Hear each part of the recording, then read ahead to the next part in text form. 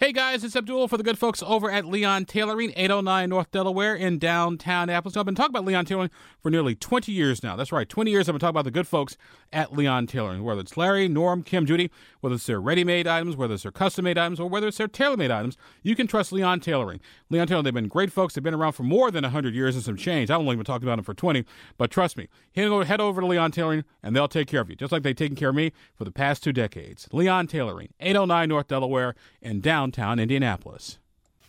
Well, we'll continue our conversation with elected officials here in the great state of Indiana. And join us in studio. It's been a while since we've had a chance to speak with the lovely Lieutenant Governor.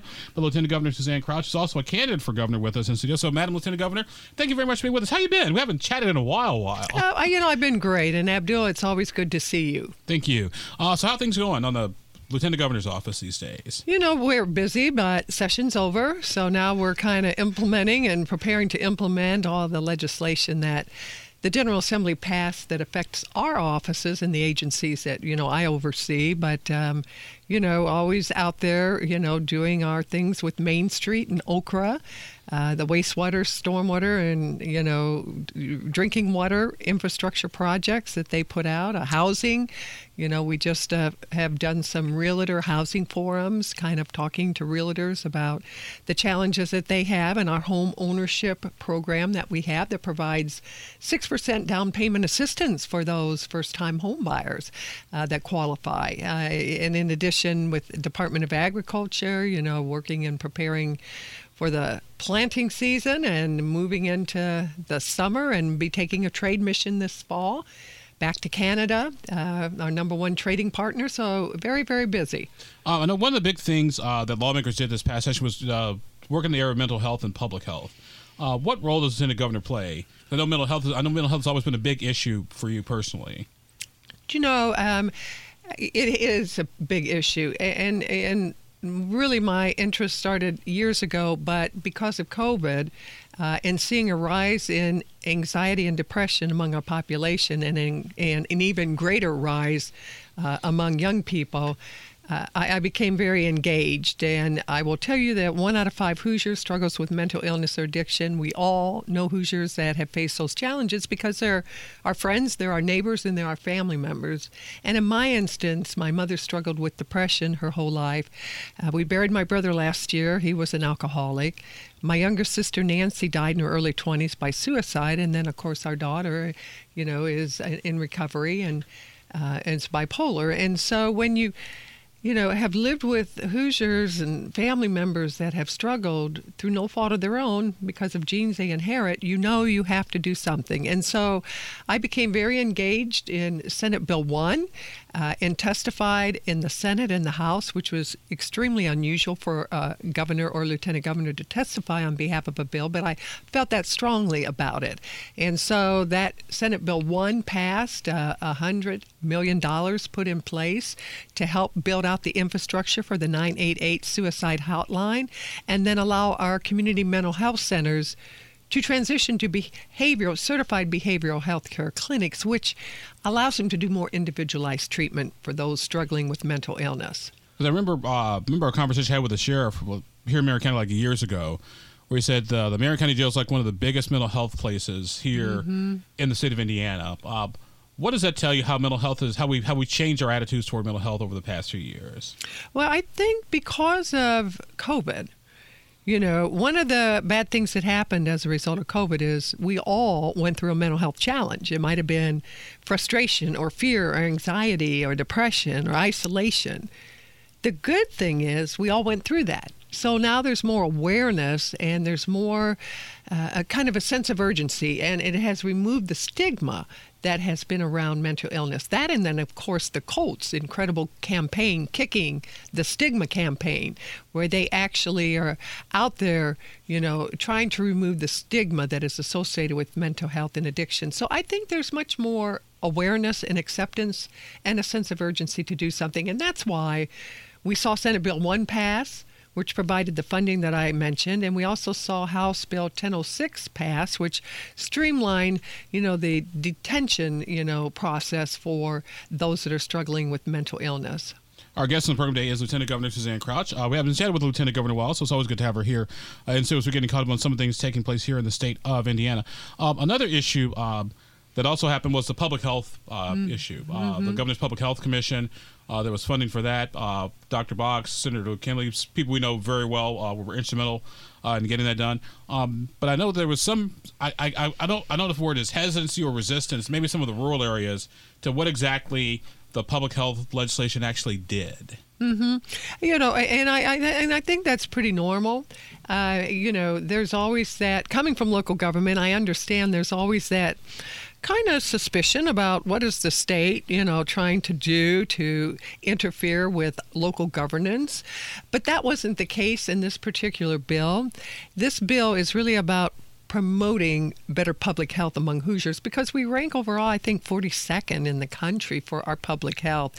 And so this bill allows for kind of a model that counties can adopt, where they will receive funding to be able to put in place programs and initiatives to be able to promote public health in their communities. And I think it will go a long way towards getting everyone on the same page so that we're all addressing and approaching the kind of public health challenge that we have in Indiana altogether. I know one of the, in addition to being Lieutenant Governor, also oversees some of the state agencies, tourism, agriculture. How are we doing agriculture these days? I know there's a big push for, like, I want to say not agri-science, but it's agro. Oh gosh, of all the days my brain does a ag bioscience. Yeah, that's it. Yeah. How are we doing with ag bioscience in Indiana these days? It's interesting because when I talk to Rotaries and Chambers and I talk about big business, they don't automatically think about agriculture. But agriculture is big business in Indiana. It contributes over $31 billion to our state's economy. We actually last year moved from the 10th largest farming state to the 8th largest farming state. And in fact, 83% of Indiana is farmland, woodland, or forest. Now that's an old number. One of the things that the General Assembly did this year was they passed a bill charging the Indiana State Department of Agriculture with assessing lost farmland since 2010, so that we can know really, has our farmland been lost because of solar farms, windmills, development? And if it has, I'm curious as to who is purchasing that land. And so we will be looking at that as a rule. But we have incredible partners. We've got Purdue University, which is just an absolute leader in the ag bioscience space. And so that ability to be able to foster kind of the environment that allows our universities to partner with government, but also to partner with entrepreneurs to be able to create more opportunities in that space is really one of the reasons why we moved from number 10th largest farming state to number 8th largest farming state. How are we doing with tourism in Indiana? We're doing, we're going to do better. We're going to do better. And it is because of the great work of Secretary Elaine Beadle and her whole team at the Indiana Destination Development Corporation. One of the things that we are humble Hoosiers. We work hard. We put our nose to the grindstone. We do what's right. We don't pat ourselves on the back for doing that. But as a result, we're not very intentional about telling that authentic story of Indiana and all the great things we have here. We have done, the Indiana Destination Development Corporation has done focus groups around the country. And when they ask people their perception of Indiana, they don't have one. It's not necessarily bad. It's not a bad perception, but they absolutely have no idea of what Indiana has to offer. The reason for that, Abdul, is when we did some research, our neighboring states have spent anywhere from $16 to $60 million to market and promote their states. You've heard the Pure Michigan ads. You've heard the Chicago ads. I hear the Kentucky ads down in southwest Indiana. Do you know what we have spent to market Indiana to date? A year? $2 million a year. How can we compete? And, how will people know the great things we have if we don't tell them? And so one of the things that, in spite of that, in spite of the fact that we haven't marketed ourselves and sold ourselves to people in Indiana and outside of Indiana, we still have grown our population by 300,000 over the past 10 years. No other state in the Midwest has done that.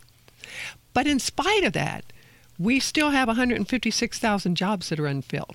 So just think, if we take that additional money that the General Assembly appropriated this year to market Indiana, $20 million a year, and we use that to tell people the great story of Indiana and what we have to offer, just think about that, what that will do for our population and attracting talent for the future. Our guest on the program today is Lieutenant Governor Suzanne Crouch. It's been a while since we chatted with Lieutenant Governor, so always good to have her here.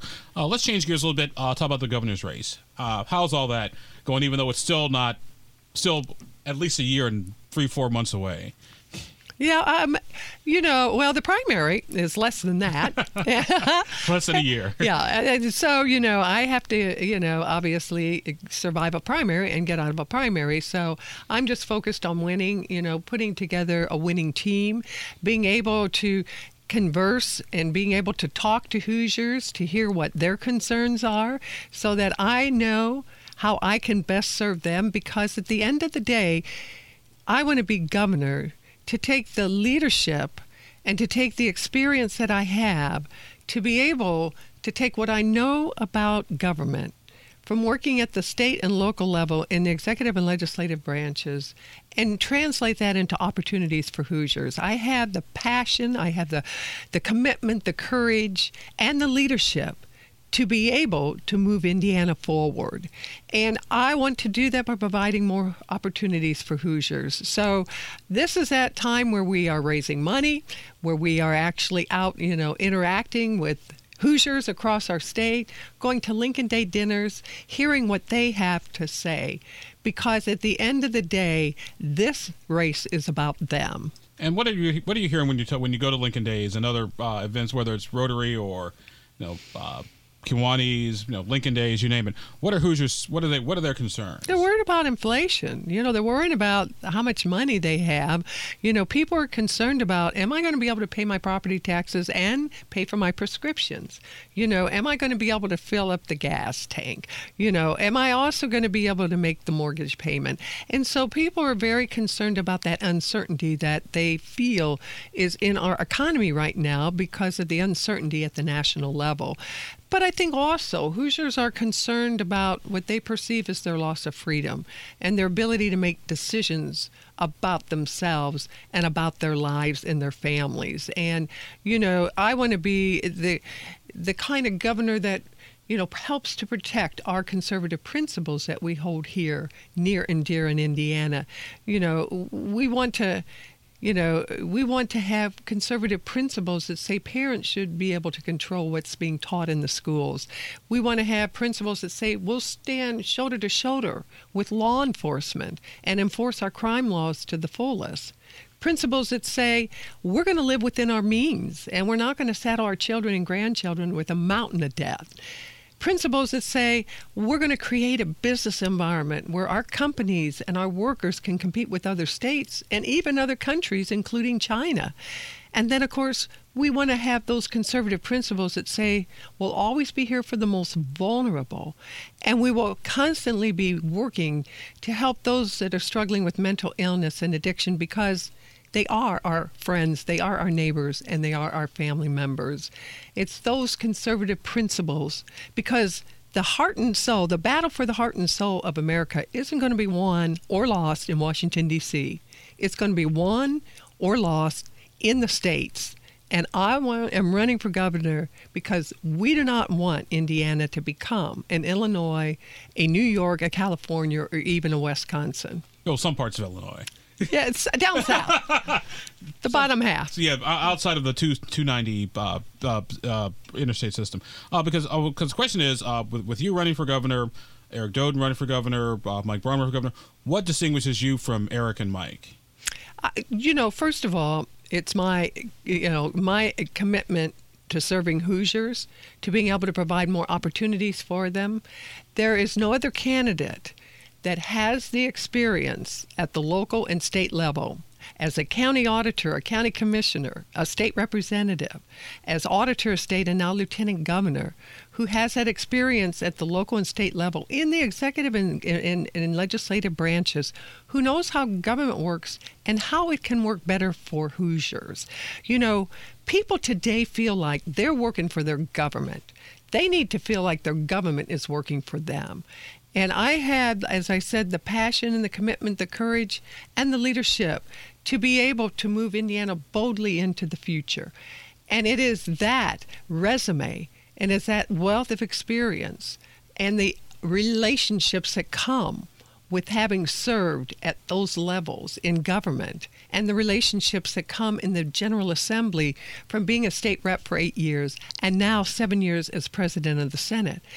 will have the vision for Indiana that'll benefit Hoosiers, but we have the relationships in the General Assembly to make that vision a reality. One of the things that lawmakers did this past session was they raised everybody's salary for, not this year, but for the following term when everybody comes back. If I remember so correctly, you said you wouldn't take the raise. What was your position on that? I came out, because I knew nothing about it.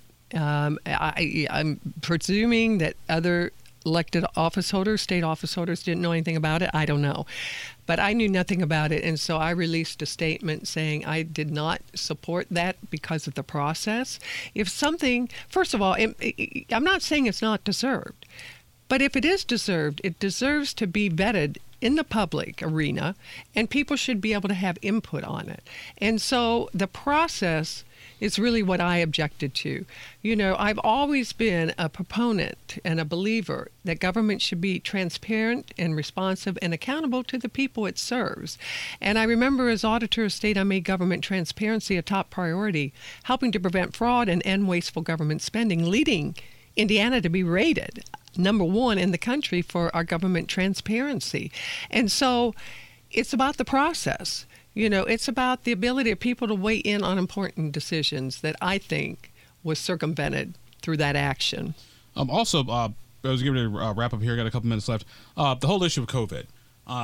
Anything that Indiana did with COVID that you thought worked really, really well, anything you would have done differently had you been running the show?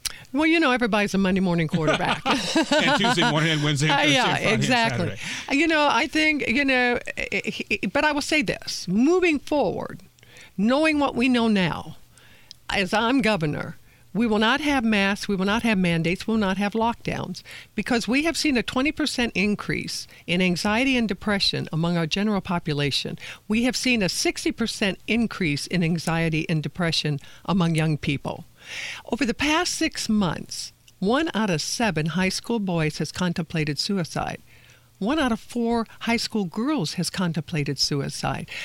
COVID has created an environment now and has created an environment of anxiety and depression that, quite honestly, we can't go through again.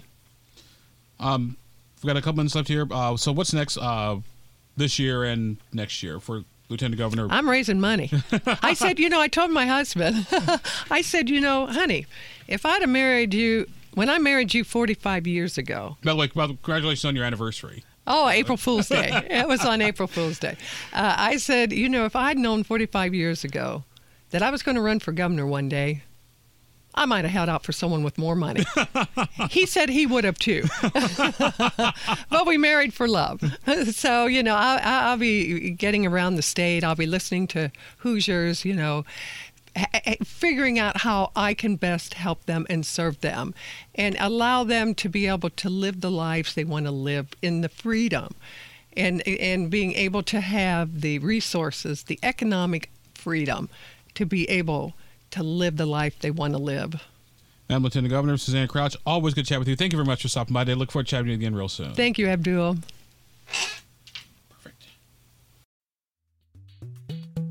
This podcast was produced and edited by Chris Spangle and Leaders and Legends, LLC. If you're interested in starting a podcast or taking yours to the next level, please contact us at leadersandlegends.net.